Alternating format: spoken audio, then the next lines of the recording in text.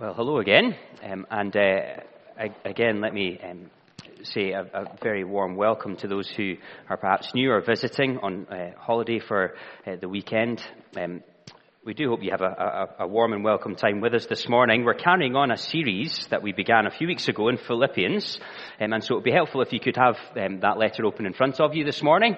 It'll be chapter 3, and it's a short passage, chapter 3, verses 12 to 16. I'll read that for us before we think about it for a few minutes. Let me read from Philippians chapter 3 and verse 12. Paul writes this: "Not that I have already obtained this, or am already perfect, but I press on to make it my own, because Christ Jesus has made me his own. Brothers, I do not consider that I have made it my own, but one thing I do, forgetting what lies behind and straining forward to what lies ahead, I press on towards the goal for the prize of the upward call of God in Christ Jesus. Let those of us who are mature think this way, and if in anything you think otherwise, God will reveal that also to you. Only let us hold true to what we have attained." Amen. This is God's word. Let me ask God for his help as we spend a few minutes thinking about that passage together. Let's pray. The prophet Isaiah writes, "The grass withers, the flower fades, but the word of our God will stand forever." Our God and Father, we thank you and praise you for your eternal word, and pray that as we think about that word together now, you would please give each of us attentive minds and receptive hearts. We ask it all in Jesus' name. Amen. Amen. Well, as I mentioned a moment or two ago, we're thinking about that next chunk in Philippians chapter 3 this morning. And if you were here last Sunday morning, when we thought about the first part of that chapter together, you might remember that I began by mentioning my sense of sadness after visiting the university Christian unions in the city over the past few weeks. Not sadness over the realization that I am older and less trendy than I ever have been before, if I ever was in the first place, although I did feel sadness at that too, but a genuine sense of sadness at remembering some folks whom I knew, having served alongside them as a part of one of those very Christian unions who'd previously been red hot in their zeal for Jesus and for telling other people about him on campus, but who now, at best, lukewarm. And I know that some of you empathized with that sense of disappointment, as I mentioned it last week. Some might feel so again as I mentioned it this week because you felt something similar yourself. But I wonder if, for others among us, you might think that I'm being a little bit naive.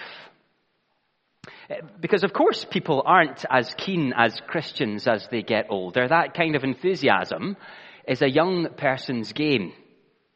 And actually, you might have thought, that kind of change, that kind of transition over time, it isn't necessarily a bad thing. Because you see, settling down is what Christian maturity looks like, you might have thought. Christians who are a bit further down the track are much steadier, much safer than Christians in those early years. And if that thought did cross your mind last week or crosses your mind just now, that Christians get a tad safer as they grow in maturity, well, in one sense, you'd be right. Because Christian maturity in Paul's mind does also equal safety. We saw last week that safety was the reason he was writing these verses to the Christians in Philippi in the first place, didn't we? That's how chapter 3 starts, in fact. If you have Philippians 3 open in front of you, just look back to verse 1. Let me read that verse for us again. Chapter 3, verse 1. "Finally, my brothers, rejoice in the Lord. To write the same things to you is no trouble to me and is safe for you."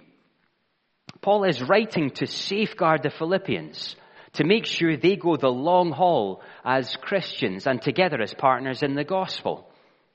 And not only that, there is a correlation between that kind of verse 1 safety and Christian maturity. And we see that in our reading this morning. Again, just look down to chapter 3, verse 15 this time, where Paul writes this: "Let those of us who are mature think this way." And as a bit of a spoiler, that is our main outbox. That's our main application this morning. Verses 12 to 16 of Philippians 3 are all about how Christians might grow in maturity, how we might think in a more mature way. And yet, in one sense, growing in maturity is a safe thing for Christians to do. That much is clear so far. And yet the surprise for us in Philippians 3 is exactly what that kind of safety looks like. Because we might tend to equate safety with settling down, with not being quite so gung-ho, with taking our foot off the gas a little bit. But you see, that is not an equation with which Paul is familiar at all. He defines safety, he defines Christian maturity for that matter, a bit differently than the way we would tend to define it. Again, just notice that with me. Verse 13. "One thing I do," says Paul, "forgetting what lies behind and straining forward to what lies ahead, I press on towards the goal for the prize of the upward call of God in Christ Jesus." Can you see the language he's using there? He's straining forward. He's pressing on. That, says Paul, is what it looks like to think maturely as a Christian. And therefore, a mature Christian is safe, spiritually speaking, but that might not look all that safe from a worldly point of view. And maturity, says Paul, is definitely not the same thing as settling down. That's where we're going to be heading over the next few minutes. Before we get there, though, it is just worth acknowledging that might all sound, well, a bit unsettling, perhaps, maybe even a bit extreme or a bit radical. And that's a fair assessment because it is radical. But it's important that we clock that that's exactly what you get yourself into when you become a Christian. Or rather, that is what takes hold of you when you become a Christian. Let's think about that under our first heading this morning. Think maturely, Christian. Respond to Jesus' hold on you. Now, one of the changes that's taken place in Scottish culture over the past generation or two has been a sort of shift away, a drift perhaps, from cultural Christianity. So as less and less people identify publicly as being Christians in Scotland, being a Christian will no longer get you any social brownie points like it may have done in the past. I'm sorry to break it to you if that's why you're here this morning, but if anything, being a Christian will generally cost you quite a few social brownie points in our culture. And yet, even though that's the case, it is still perfectly possible for the Christian faith to feature in people's lives sort of like a hobby. Perhaps an embarrassing hobby, but a hobby nonetheless. So some people are quite into hill walking, and their weekends tend to revolve around that kind of thing. Some folks are musical and sing in choirs or perform in shows, and they give a lot of their spare time to rehearsals and performances, but you're a Christian. And so you give up some of your spare time to, certainly at weekends, to gather with God's people, maybe the occasional weeknight to meetings of God's people. You give some time over to Christian things. And if that sounds anything like your approach to the Christian faith, then Philippians 3 may well come as a bit of a shock to the system. Because you see, being a Christian in Philippians 3 is nothing like a hobby that you're particularly invested in. It isn't a bolt-on, an addition to your life. No, in Philippians 3, becoming a Christian is a change in ownership. Just read with me again, verse 12. Paul writes this: "Not that I've already obtained this, or am already perfect, but I press on to make it my own, because Christ Jesus has made me his own." Or as another translation would have it, I press on to take hold of that for which Jesus Christ took hold of me. Paul longs to grow in maturity as a Christian, which we'll see over the next few minutes looks like growing in likeness to Jesus and sacrificial service of him. He longs to grow in that way. Why? Well, because Jesus has taken hold of him. He belongs to Jesus now. Jesus sets the trajectory, sets the direction of his life. And if you know the story of Paul's life, you'll know that that's exactly what happened to him. The risen Jesus Christ took hold of him when he met him on a journey on the Damascus Road, it's called, and turned Paul's life upside down. Paul went from violently persecuting Christians to leading Christians through violent persecution. He's in prison as he writes this letter. And if you're a Christian this morning, let me just say that that's your story too. It might not have happened in quite such a dramatic-looking way as an encounter like Paul's, but nonetheless, that same sort of change in ownership, change in direction, has happened to you too. Jesus has taken hold. And that does turn things upside down. Now, I'm aware that that might be quite an unsettling thought for some of us. I mentioned that a moment or two ago. And in our culture, it might actually be quite a claustrophobic thought. Because one of the inalienable rights of people who live in a Western society, a society like Scotland, is personal autonomy, is the freedom to do what we want when we want. The American Constitution famously enshrined it. The three inalienable rights guaranteed to U.S. citizens are the preservation of life, liberty, and the pursuit of happiness. Can you see the one squirreled away right in the middle there? Liberty, personal autonomy, and freedom. And you see where it's placed. It's right up there with the preservation of life. That's how highly we think of freedom in our culture. And yet the Bible would say that if you're a Christian, well, you aren't free. At least not in that sense. In one sense you are. You've been freed from all sorts of different things, but not in another sense, because the Bible would say you belong to Jesus. He has taken hold of you. He has seized you, and he sets the course of things now. But before you start feeling too twitchy about that, as I can sense some of you might do, that change in ownership, it is radical, but it is also absolutely wonderful. Because whilst it does involve submitting your life to God, acknowledging his rule over you, well, Jesus' lead, his rule, is ultimately, verse 14, an upward call. It's towards a prize. What is that prize? Well, it's a prize of knowing him, knowing relationship with him more deeply now, and knowing him and enjoying him forever. So Paul knows fine well how radical this is. You're kidding yourself if you think he doesn't. He is writing from a Roman prison cell. But he doesn't apologize for that, does he? If anything, he rejoices in it. This whole letter is riddled with rejoicing. We saw it last Sunday morning, chapter 3, verse 1. Rejoice in the Lord, he said. Jesus has taken hold of you if you're a Christian. He calls the shots now. He sets the course of your life. And listen, that is a good, good thing. Now, I'm aware that you may well be here this morning and you're new to all things Christian, and perhaps that sounds a bit wacky to you, because it's one thing to think of Jesus as being a nice guy, or as being an inspiration, or as being a role model, but as being a master, as being one who has seized you, has taken hold of you, who calls the shots now, well, that's a different thing altogether, isn't it? And I can see why you might find that quite an unsettling thing, not least given what we've already said about our culture's approach towards liberty and personal autonomy. But the reality is, whether you acknowledge his right over you or not, this Jesus does have the right to tell you what to do. It's quite an abrupt way of putting it, but he does. How to live, how to behave. Where does that right come from? Well, from the fact that he's the Lord of the universe. He's the King of all creation. He is the one who made you, who sustains you every second of every day, who put breath in your lungs.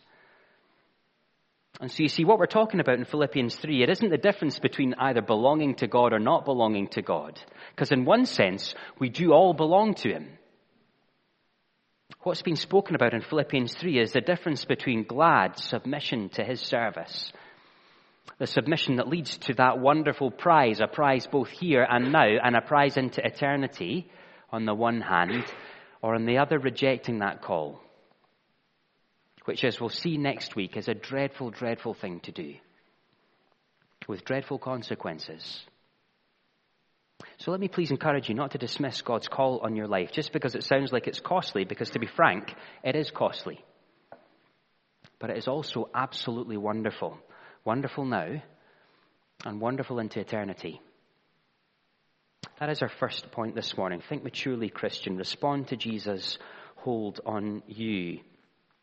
But if that might answer the question of what's meant to motivate, what at least motivated Paul as he looked to grow in maturity as a Christian. That's why we should take all of this idea seriously this morning. How is it we actually go about doing that? How are we to grow practically as Christians? Well, that's our next point this morning. Think maturely, Christian. Recognize that you aren't fully mature yet. Now, there are a few stories that will grip an audience, quite like the story of a child prodigy. That might be in sport, for example, the footballer who breaks into adult competition at a young age. They seem to get younger and younger as I get older and older. Or in music, like the child from Colorado I heard about recently who was playing Mozart pieces by ear before reaching the age of 10. Even as some of you might have seen in the press a few weeks ago, in academia, the lad who passed his GCSE maths exam with the highest grade possible at 9 years old. 9 years old. I couldn't do that now. Never mind at 9. And that kind of commitment and that kind of raw talent or gifting, it can be an inspiring thing to hear about, can't it? But it isn't at all unusual, after that sort of bursting onto the scene at a young age, for a child prodigy to sort of drift a little bit after a while, to fall out of the spotlight, and not to fulfill their promise as a sports person or musician or mathematician. And what often makes the difference between those who fade away and drift out of the spotlight and the others who start strong and get even stronger, well, it isn't raw talent. Because you see, all of them have raw talent to a certain degree. What seems to make the difference is the constant desire to grow. Never really thinking they've made it. Never resting on their laurels, and therefore always pushing forwards. And that kind of inclination of not resting on your laurels but pressing on, that is part of what it looks like to think maturely as a Christian, says Paul. Paul begins our unit this morning by noting that he hasn't made it yet. I wonder if you saw that. Read verse 12 with me again.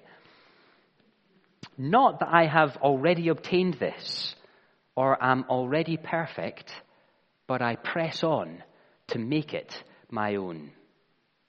Paul says, you see, that he hasn't made it yet spiritually.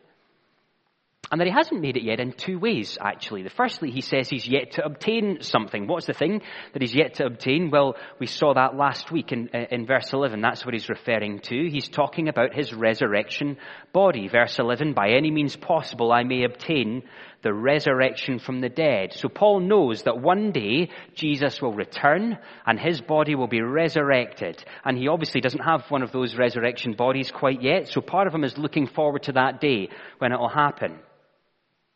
But that isn't the only thing he's missing. He carries on in verse 12. Not that I've already obtained this or am already perfect. He hasn't made it yet, he says, because he isn't perfect yet.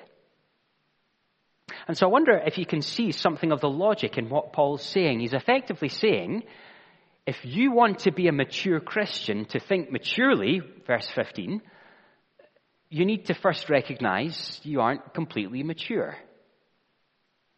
Or in other words, Christian maturity involves recognizing we aren't the finished article. We're a work in progress. I remember another pastor friend of mine telling me about an old man in his congregation who was well into his 90s and who was still really wrestling with his own falling short. He kept falling over, in a sense, spiritually speaking. He kept sinning. And the only reason my friend found out about that was that this old man was confused. He came to him upset even about why he was still struggling. I should know better, he said. I've been a Christian for so long. Why have I not got past this yet? Now that sin still mattered. I'm not minimizing that at all, neither did my friend, but he and I can assure that man that the fact he's still wrestling with it is a good sign. Because you see, part of being mature is recognizing that we aren't fully mature yet. There's still a ways to go. And it is just worth asking that question of ourselves this morning, I think, if we're Christians. Perhaps you've been a Christian for a while.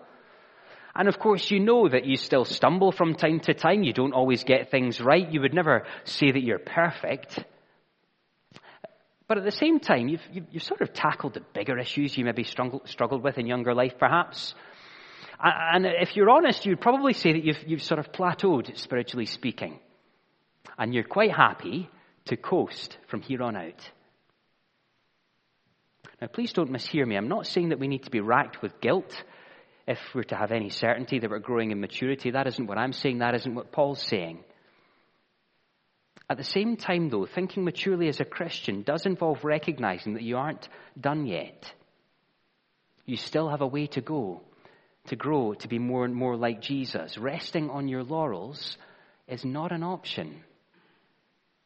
And that is our second point this morning. Now, they do often say, don't they, that the first part of dealing with a problem is recognizing that there is one.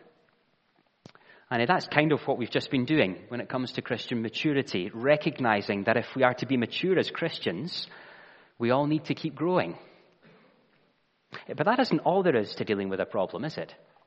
Recognizing the problem, because we also need to actually take steps to actively address it.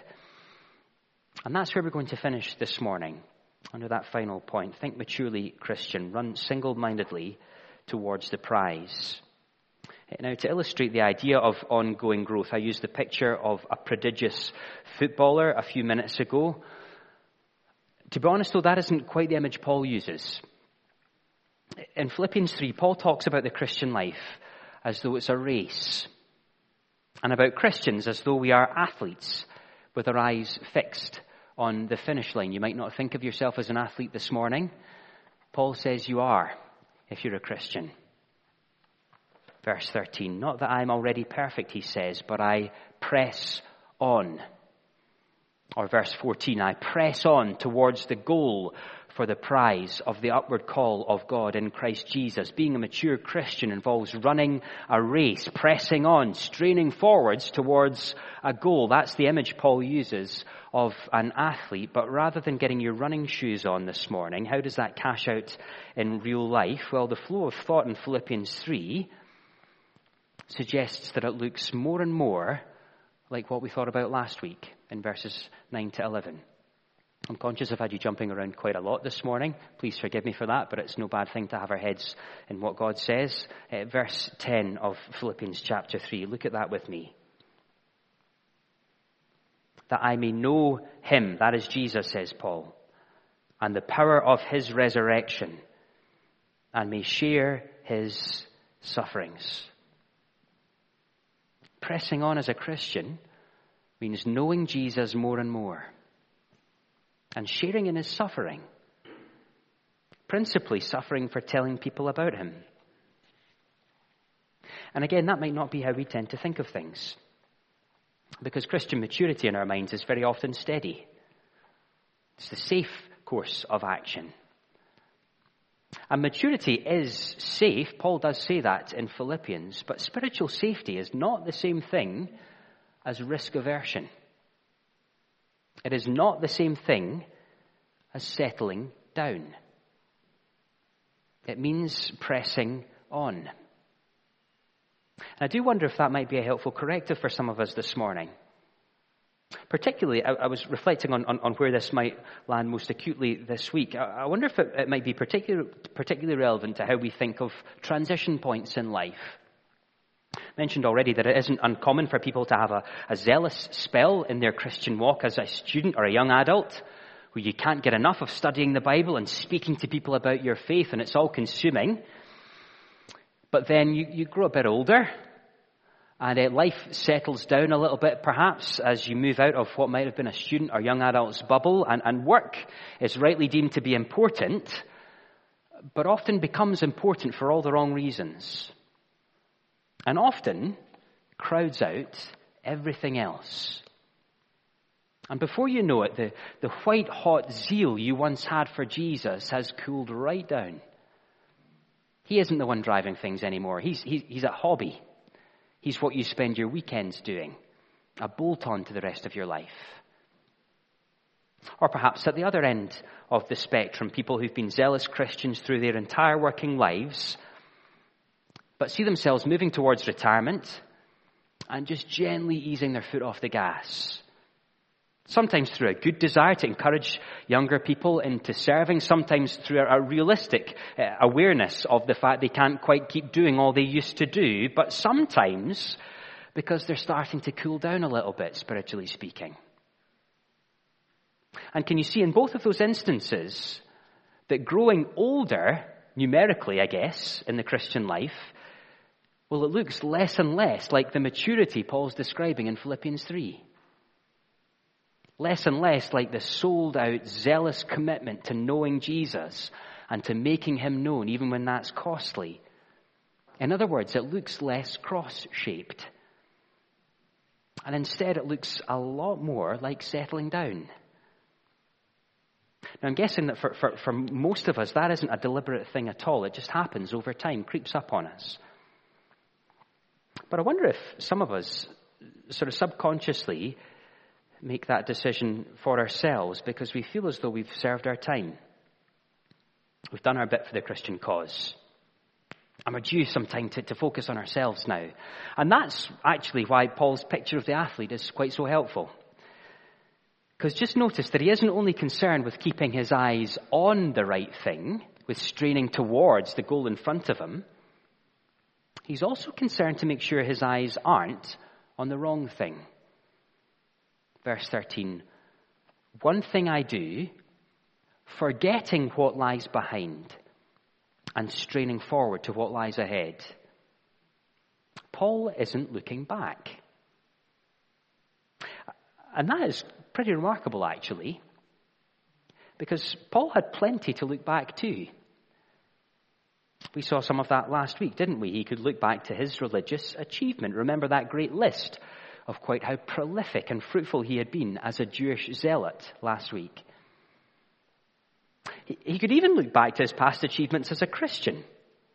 He could reel off a list of churches which he'd helped to plant and been pivotal in them being established, the Philippians being one of them. He could count numerous people whom he'd brought to faith in Jesus. He could identify the scars, the suffering he'd endured in order to do all of that. The prison from where he was writing this letter. Can you see, if anyone had done their bit to serve Jesus, had served their time, had shared in his sufferings to advance his good news in the world, it was Paul. But he doesn't see things that way. I mean, he's thankful for how God has used him in the past. We've seen that already in the letter to the Philippians. But he isn't looking back, resting on those laurels. He's pressing on. And again, I do wonder if that might be a helpful prompt for any of us this morning. Because there are many, many mature Christians in this church family. And multiple evidences of maturity, of fruitfulness in this church family over our 100 plus year existence. And we are right to be thankful to God for all of those. But let me just say very clearly this morning that Christian maturity is not only defined by what you've already done, it's also defined by where you're heading next. Let me give you a lived example of that from someone I knew well during his final few years. He died quite a while ago now. He served in positions of Christian leadership for pretty much all of his adult life. And he'd had a really fruitful ministry for a large part of that time. He served in global missions for decades in a very exposed part of the world. His wife died a few years before he did. He was well into his mid-80s by that stage, and that was a big sadness to him personally. She had been a real partner to him in every possible way. But nonetheless, he decided that he was going to invest the time he had left. He didn't know quite how long that would be. He would invest it in his neighbours, because they all lived in the same block of sort of semi-sheltered flats, and so he would see them in the hallway pretty much every day, and he got to know them and they him. And over time, he asked 3 or 4 of them if they would be up for reading the Bible with him, to learn about Jesus for themselves. And a couple of them were pretty resistant to that, were quite awkward about it actually, and that really was awkward because they were living in the same building, and so they kept bumping into each other. 2 of them, though, agreed, independently of one another. And both of them, who themselves were well over the age of 70, came to faith in Jesus. Now, the reason I mention that friend of mine isn't that he was particularly inspirational or that he's a giant of the Christian faith. No, it's that by Paul's definition, he was thinking maturely as a Christian. Because you see, he'd seen God do some extraordinary things during his life. He himself had plenty of battle scars from his life in ministry, and he would tell you about those if you asked. But that wasn't where his eyes were fixed. There was zero sense that he had done his bit for Jesus and he was quite content just to coast his way home now. No, when you spent more than 5 minutes with him, you sat and prayed with him, as I had the pleasure of doing quite often, you could see that he loved Jesus. He just loved Jesus with a white hot zeal right into his 90s. And so he wanted to know him more, to know the power of Jesus' resurrection in his life, frail though he was himself. And he knew that that meant sharing in Jesus' sufferings, telling people about him even when that was really awkward, when it was costly, time-consuming, energy-consuming. And he did that right up to the end, which of course for him was not the end at all. It was the prize, because he's with his Jesus now. And the same, you see, can be true of us. The mindset of the mature Christian, of mature partners in the gospel, it isn't only defined by where you've been or by what you've already achieved, by your life of Christian service, no matter how fruitful it has been and thankful you are for that, or your year or two on a committee of a Christian union or leading an SU group in school, or by a long period of faithfulness as a church family. No, Christian maturity, at least in part, is defined by where you're heading next. It means pressing on, knowing Jesus more, sharing in his sufferings as we speak about him, all the way to the end, to that glorious prize. And so, Christian, and so Hebron Church family, let me leave you with the words of the apostle this morning. Let us forget what lies behind and strain forward to what lies ahead, pressing on towards the goal for the prize of the upward call of God in Christ Jesus. Let's pray.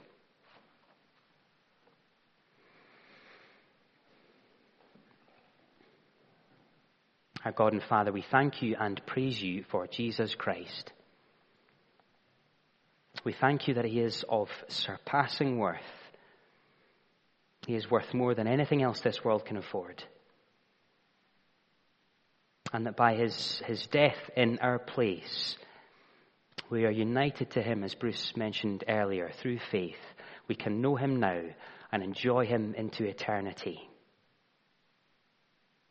Father, we ask that for those of us who have been united to him, who have trusted in that Lord Jesus, would you please help us to think maturely, to be safe as Christians, even when that looks like it's anything but safe in material terms, as we press on towards the goal of the call of God in Jesus Christ, because eternally that is the safest place we can possibly be.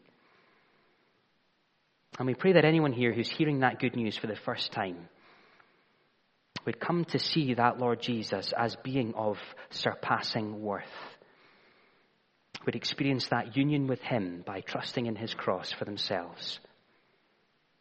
We ask all of this in the name of our rescuer, our King, our Lord Jesus Christ, and for his sake. Amen.